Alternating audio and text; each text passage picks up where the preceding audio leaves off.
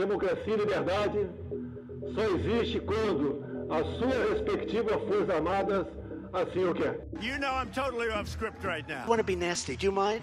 Do you mind? We're going to have the wall. We're building the wall. We're building the wall, folks. We're building the wall. आज जो पार्टियां यहाँ शोर मचा रही है, através do voto, você não vai mudar nada nesse país. Tá? Nada, absolutamente nada. And the reality now is that we are the party of the people.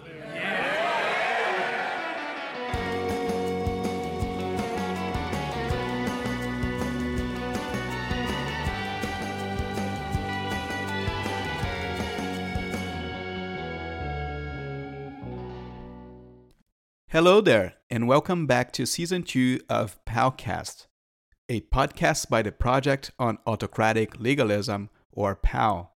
I'm Fabio de Saia Silva at the University of Oklahoma. PAL is an academic endeavor where we seek to understand how law is used by rising autocrats to consolidate power or by those who are trying to resist those moves. You can learn more about the project at autocratic-legalism.net. My guest today is David Trubek. David is Voss Bascom Professor of Law and Dean of International Studies Emeritus at the University of Wisconsin-Madison and a Senior Global Fellow at FGV Direito São Paulo, the FGV Law School in São Paulo. I struggled over how to give Dave a proper introduction on this podcast. For one, because he really needs no introduction to most of our listeners. For another, because I could spend an entire episode with listeners just listing the positions he occupied, the publications that he authored or co-authored, and the accomplishments he had in his life as a scholar and academic administrator. I eventually thought I should mention 3 things about him, which are helpful to situate the context and the content of our conversation. First is his history and expertise on studies of how law can facilitate processes of economic change, which started in the 60s and gave rise to a whole academic movement called Law and Development. This movement had its controversies, which Dave and others took proper stock of, in, for example, a piece that he co-authored with Mark Galanter entitled Scholars in Self-Estrangement. But it also had the merit of putting developing countries on the radar of North American social legal scholars.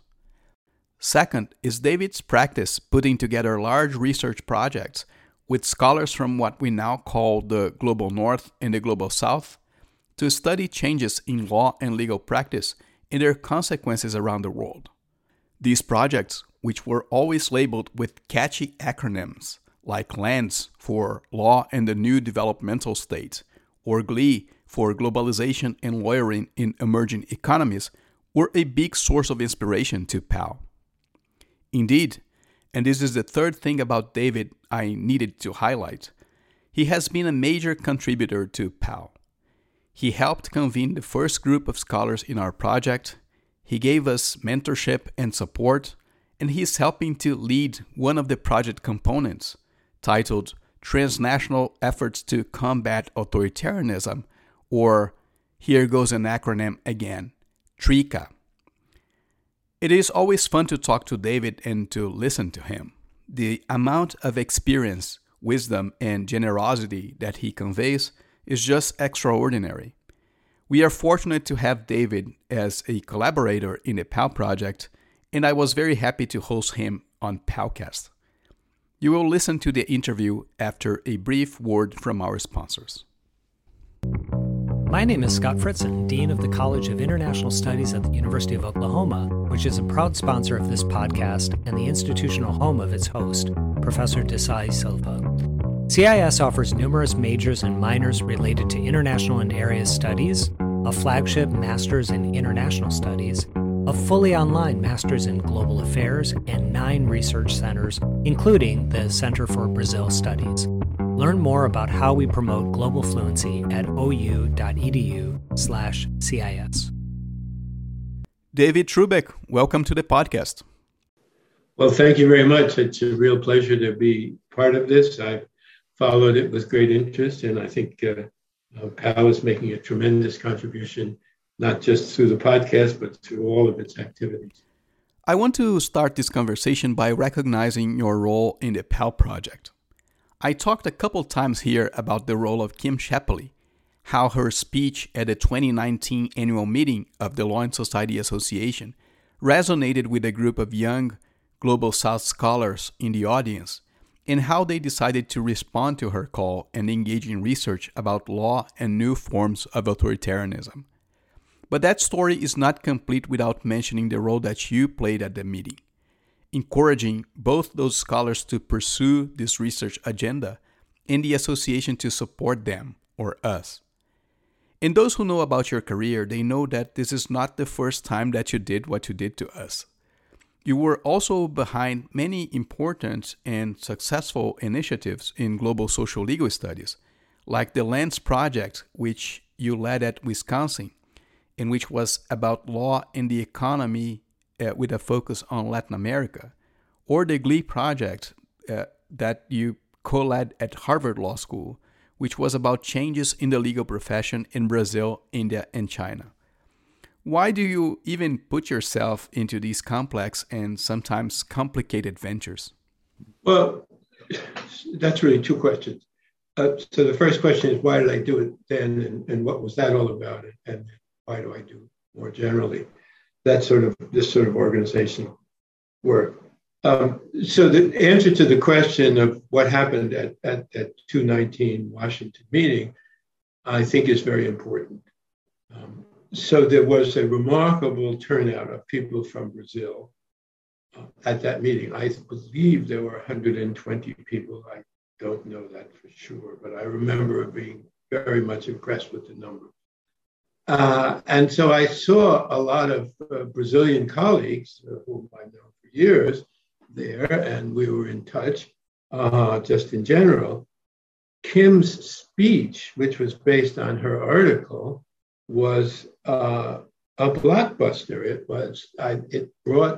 It made clear things that we'd sort of intuited and had a sort of inchoate understanding, but all of a sudden there was a framework, there was a vocabulary, and of course it was obvious that it fit the condition it fit to some degree the situation in Brazil, and of course other countries as well, but the focus at that moment was on Brazil. There were all these people there. We were interacting just in general. And it became clear to me that the socio-legal community, was behind in this kind of work, that the real world of authoritarian resurgence was well underway. And some of the social scientists had been aware of this for some time, and there was a growing literature. And we hadn't really, our community hadn't really addressed it to the extent that it should have and needed to. And so that was really the reason why I encouraged everybody to get together and get started. And of course, the Brazil project was the first project. And we got started on the Brazil book then, and we will have a book actually both in Portuguese and English by the end of this year, which is, if these things go, pretty fast. In the specific case of POW, why a large project on law and democracy? Why do you think that this topic deserves to be studied by a global network of scholars? Well, of course, what we've learned, and Kim, I don't know if she started it, there was other work, early work, but what we've realized is that the law is an important part of the story, both as a tool used by autocrats or would-be autocrats, and also as a place and source of resistance. So as we've understood this, we've also recognized that this isn't as well understood in the general literature as well as the sort of political understanding of how to combat authoritarianism. The role of law is not as well understood as it should be. We're lagging behind, I think, some of the other academic fields. And so it seemed to me that this was something that should be put at the very center of activity in our field because of the global significance of the information that we could provide if we did more research and exchanged ideas and shared understanding, and that this had to be a global enterprise. First place, because the phenomenon we're studying is global. Secondly, because the individual countries that each of us are looking at, or people are looking at, are themselves linked in global networks that are very important to understand in order to figure out what's going on. So you really have to approach this as a global phenomenon, and you have to build institutions like the PAL Project, which bring people together in order to understand the similarities and differences and the choke points and the opportunities that the law offers to those who are trying to defend democracy, as well as those who are trying to undermine. Since your participation in the law and development movement in the 60s, you have been following the linkages between law and the economy. You recently wrote about new developmental states where governments were using law to promote growth and industrialization. You also wrote about international economic law institutions, trade and investment law, and how countries could seek an optimum combination between liberalization and the protection of the public interest or the national interest.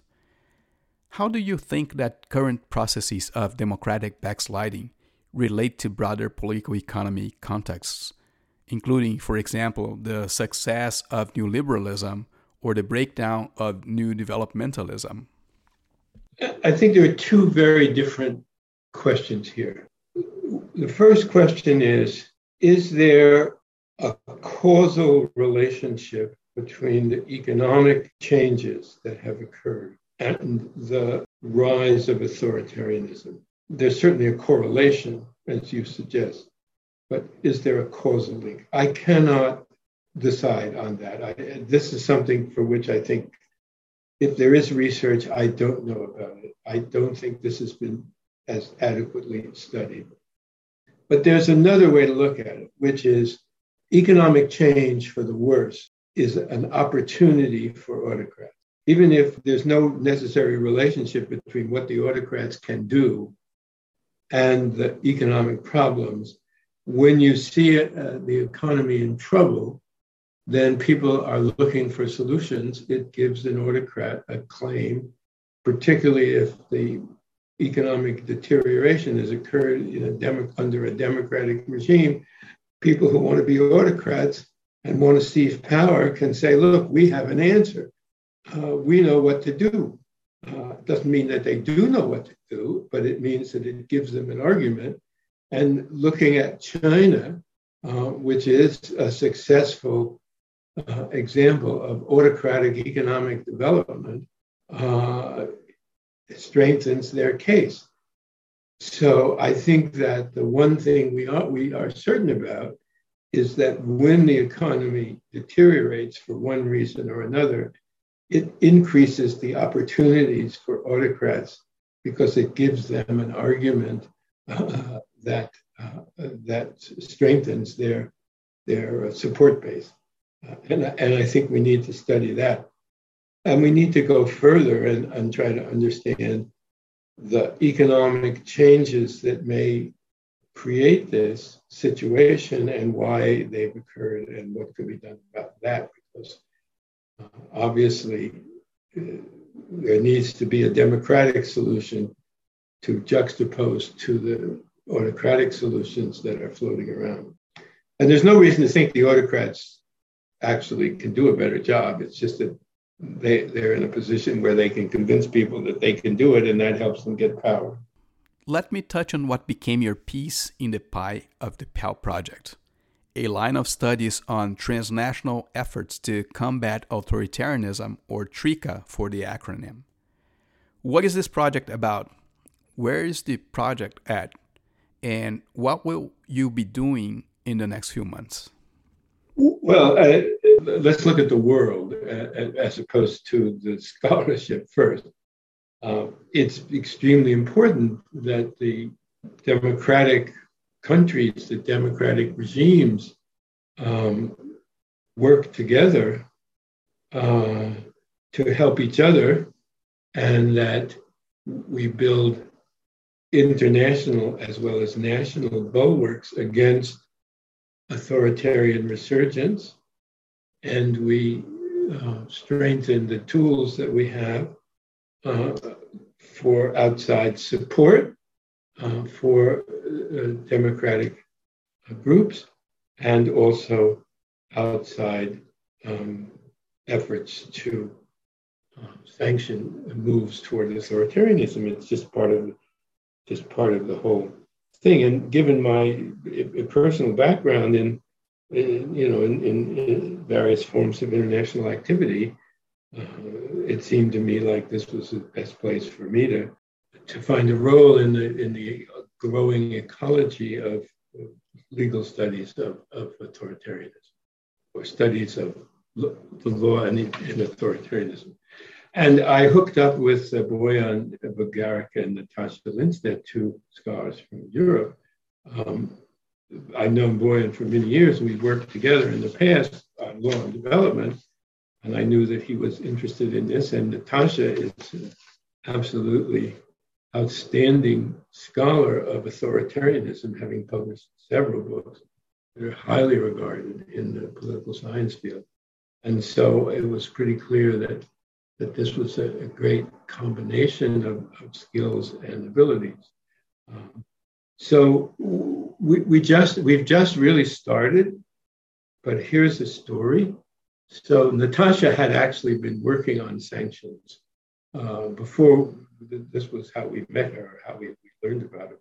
She had done a lot of work on sanctions already. And of course, that material, her paper on that is on your website, on the PAL website.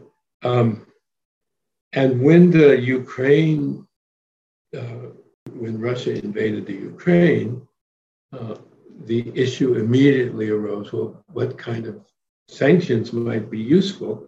What do we know about the sanction regime that would help people trying to cope with this brand new situation? And we sat down and talked for a couple of hours and identified half a dozen ways that sanctions might be useful. And I wrote a very short, it's 3 single-spaced pages about this, and we posted it on SSRN. It's been downloaded actually 230 times in about a month, which is pretty remarkable when you think about it, which indicates that we actually are onto something, but also it's proof that the shorter the better, because I think one reason it's been downloaded so often is it's so short. But anyway, so now we're trying to figure out where we go with this. And here this project, which we call TRICA, Transnational Efforts to Combat Authoritarianism. Basically, the first step was that short paper. Now we're doing a longer paper where we've decided that what this paper will do, it'll be a larger version of the sanctions, short sanctions paper, in the sense that it will look at some of the main issues right now in combating authoritarianism and ask which tools are available and can be used effectively or might be used effectively by various international and global institutions and actors to support democracy on the one hand or curb authoritarianism on the other. So we're now going to do a paper that outlines not just sanctions, it will include sanctions, but also legal actions, courts, international tribunals, unilateral sanctions from various countries. For example, we will look at the current case in Venezuela and see what the sanctions regime has done and whether it might, given the new situation with Russia and the need to increase sources of oil for the West, whether something might come about in Venezuela that would be a more hopeful outcome. The United States has reduced some of its sanctions and offered to discuss a new deal with Venezuela. Is there a chance that that could lead to some kind of major development of a positive nature in Venezuela? So far, the Venezuelan sanction story has been pretty sad. It hasn't been sanctions. There have been lots of sanctions. There are huge numbers of sanctions. Everybody's sanctions Venezuela. Now, the EU is in it, the US, the OAS, you name it. And it hasn't made much of a difference. Now, maybe because the sanctions are biting more and because the economy is even in worse shape, and because Russia, which has been helping Venezuela, is not in a position to help as much, maybe there would be an opening. And that's one of the things that we're looking at in this paper. And of course, that will go into an issue that we're very much concerned about, is what is the American role here? What's American capacity? What is the capacity of the United States to play a role in these kinds of efforts to prevent democratic backsliding and curb authoritarian resurgence? We think that that's the Venezuela case, of course, with the U.S. being the lead actor, is going to be a test of that. Yeah, for the record, I already hosted Boyan here on the podcast. We had a great conversation about populism. I look forward to hosting Natasha as well. And I obviously look forward to reading and discussing this next paper, which already looks a very promising contribution to our debate. But I wanted to get back to a question that we left lingering in the beginning of our conversation, which is about your engagement with global social legal studies in general. What got you into projects like PAL, TRICA, LANS, and GLEE? Well, I guess, it comes from my great love of acronyms, right? So I love acronyms. And so if you need to have projects in order to put the acronyms on, but the acronyms come first. So LANS, no, but I'm joking. Seriously, I guess I'm just good at it. It's what I do. I don't know. I had all these years, don't forget, in these roles at the University of Wisconsin and also to some degree at Yale and Harvard, but really as a promoter, as a sort of project developer. That's what I did first for the law school, and then for the Center for World Affairs and the Global Economy, and then as Dean of International Studies. So those were my jobs, and I gravitated toward them because I enjoyed, working with people. As far as the Global South emphasis, well, that's been my entire career. I started my career working as a lawyer on foreign aid programs in Latin America, and that shaped my entire career. We didn't have the word Global South at the time, but that shaped my entire career. That's a story that seems too fascinating for you to put into just a few sentences. Why don't you give more details about it to the audience? My academic career and the Law and Society movement really started about the same time. So I after law school and clerking for a year on the Second Circuit, I decided to take a job working in AID. And my law school's professors were shocked because this is not what you were supposed to do if you were a recent graduate of the Yale Law School with high grades and an editor of the Yale Law Journal and all of the rest of that. And I clerked on the Second Circuit for Judge Clark. And Judge Clark was shocked. He expected I would go to work for Cravath, Swaine and Moore, or one of those other firms. I actually got a couple of offers of that nature. And I said, no, I'm going to work for AID, doing legal work for the Foreign Aid Program. So there I was, engaged in legal work for the Foreign Aid Program. And of course, most of what I did was help negotiate these major projects and major loans. So I did legal work, but it really was barely legal in the sense, it was mostly policy work. It was mostly shaping the projects and then creating some kind of legal framework. But the important work was really creating the project. But there I was in Brazil, where the U.S. had a huge aid program, and so I was handling a vast portfolio of big loans. And I think it was $300 million, which in today's dollars is a lot of money, in the mid-'60s.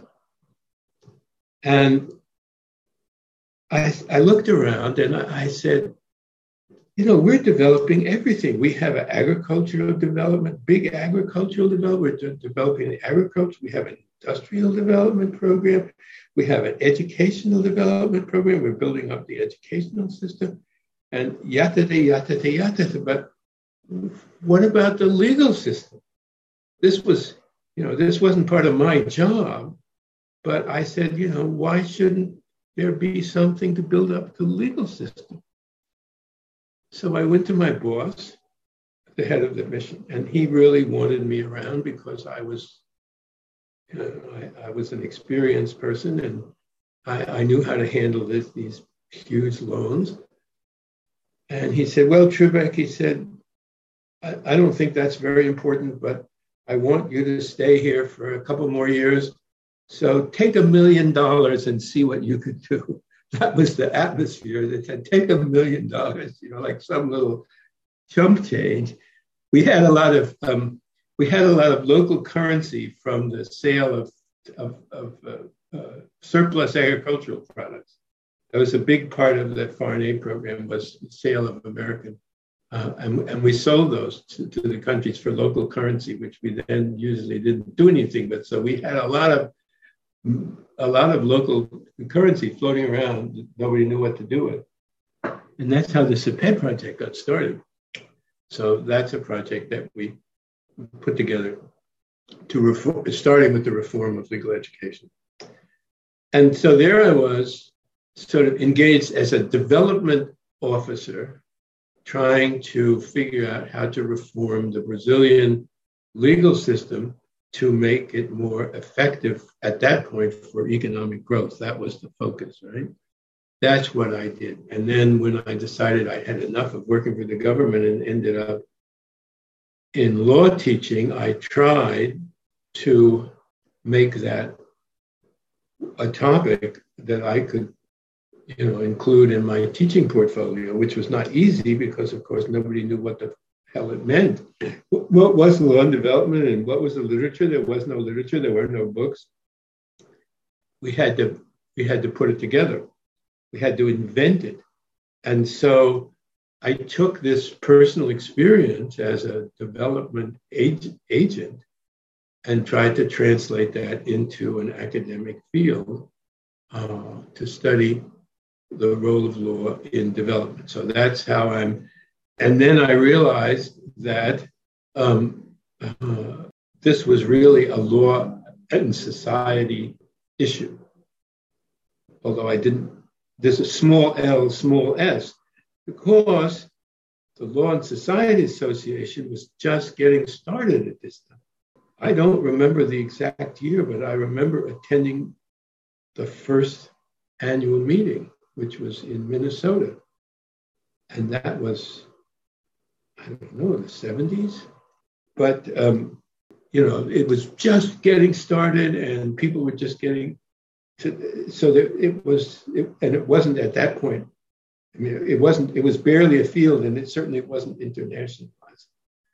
But there were several of us who were involved in doing that, who had substantial experience with law in developing countries. And that was principally me and William Felston, who had similar jobs in India to the jobs that I had in Brazil. So here we were now, two academics interested in this new field of law and society, and whose personal experiences and intellectual focus was very much shaped by our experience as AID lawyers, and to some extent, AID lawyers who tried to do something about the legal systems in the countries that we were assigned to, even though that was never part of our official portfolio. And so we gravitated toward the building of an international network because we felt that that was important, not just for developing countries, but in general. And Bill and I really ran the first International Law and Society meeting, which was Amsterdam in 1991. Now, I've just spent many happy hours going through the Lisbon program by clicking on, but that's not how we did it in 1991. In 1991, you sent in, you physically mailed your proposal for your paper to Bill, and then I went out to Bill's home in California, and we put everything out on a table. We had all these little papers, right? Little things like this, right? Right? And we'd say, okay, now here's somebody who wants to work on the role of judges in divorce. And then we look around and over here, and we find one from somebody in, Italy who also wanted to do that. And then we would put them together, and then I don't know how we communicated. Did we have email? I'm not even sure. We had email. I certainly didn't have much email, if we had any, in 91. So that was the first effort. And I stayed with that throughout the whole period of the Law and Society, being involved to one degree or another in all the international meetings that were held, with one exception, when I had something else that I had to do that conflicted. And of course, I was the co-chair of the Berlin meeting, which I believe was a real turning point in the internationalization of law and society. I think that was when we really turned the corner and it really started to take off. That was in 2007, I believe. I think so. It's just been part of my DNA from the very beginning to be concerned about other countries and the way law develops in other countries, and the role of external actors in that, because that's what I was. I was an external actor trying to reform a legal system in a global South country. I mean, that's how I got started. And do you think we have made enough progress in structuring the field of global social legal studies since then? That's a ridiculous question. I mean, it's just amazing if you look at Lisbon. So I don't have the exact numbers for Lisbon, but I know the following. I know that 40 organizations from all over the world are co-sponsoring. I mean, this is just amazing. When we first started, Law and Society and the Research Committee on the Sociology of Law were the co-sponsors of the international meetings. The Research Committee was very European and not a very powerful organization. So Law and Society sort of dominated those events. And now we have 40 organizations, which probably includes the Research Committee. I don't know, I've never seen it, but it's still there. But 40 organizations, is, right? There are over 4,500 people who have signed up, of whom 3,500 will be there live. And then there's another 1,000 who are only going to be virtual, which is itself significant. I think that the virtualization of Law and Society, and I'm going to say something about that in a minute, is as important as anything else that's happened. And 60% of the participants in the Lisbon meeting are from outside the United States, which I believe is the first time that the non-US participants outnumbered the Americans, even in these meetings which were held in foreign countries. That I'm not 100% sure of, but I'm pretty sure. And certainly it was never 60% if it was over 50. So I think that the Lisbon meeting is itself a watershed in the globalization of the field and something that we can build on. But I think that there's another thing that we have to think about. And I mean, this very thing that we're doing now, we're doing a podcast, which is going to be something that people all over the world, whenever they want to, can listen to in their pajamas if they want. That the Zoom world, what I'm going to call the new Zoom world, is changing everything. So look at Trika. We've never had a face-to-face meeting. Now, I know Boyan, but I never met Natasha Lindstedt, and I've never seen Natasha Lindstedt except on Zoom. I'm looking forward to face-to-face meetings. I think those are very important. But our project has made tremendous progress without ever having to have a face-to-face meeting. And I think that the important thing going forward for the Law and Society Association, and I've said this to whoever is willing to listen to me babbling on, is that this is the thing to be thinking about. To stop thinking in terms of the annual meetings as the centerpiece of collective action, and just see them as just one of many tools. Now, there's a whole issue of how you finance activities. There's all sorts of stuff that the Board of Trustees has got to think through. But I think we're moving into an era in which virtual connection will be much more important and much more central going forward. And more needs to be done to facilitate it, to make it easier, to just to encourage as much as possible of this form of communication, because it's just much more efficient. Before I let you go, and certainly inspired by this last exchange that we had, I wanted to ask, what are the 2 or 3 things that you would recommend for listeners to do in order to become good global social legal scholars? Well, of course, there are 2 different things here. There's getting to know another country. And I think that if at all possible, try to get to know some other country in some depth. Now that, for many people, involves language. I was very lucky. I had been a French minor in college, so I already had a sort of minimal capacity in French. And then the US government sent me to school for 4 months to learn Portuguese. 4 months, full time. That's all I did.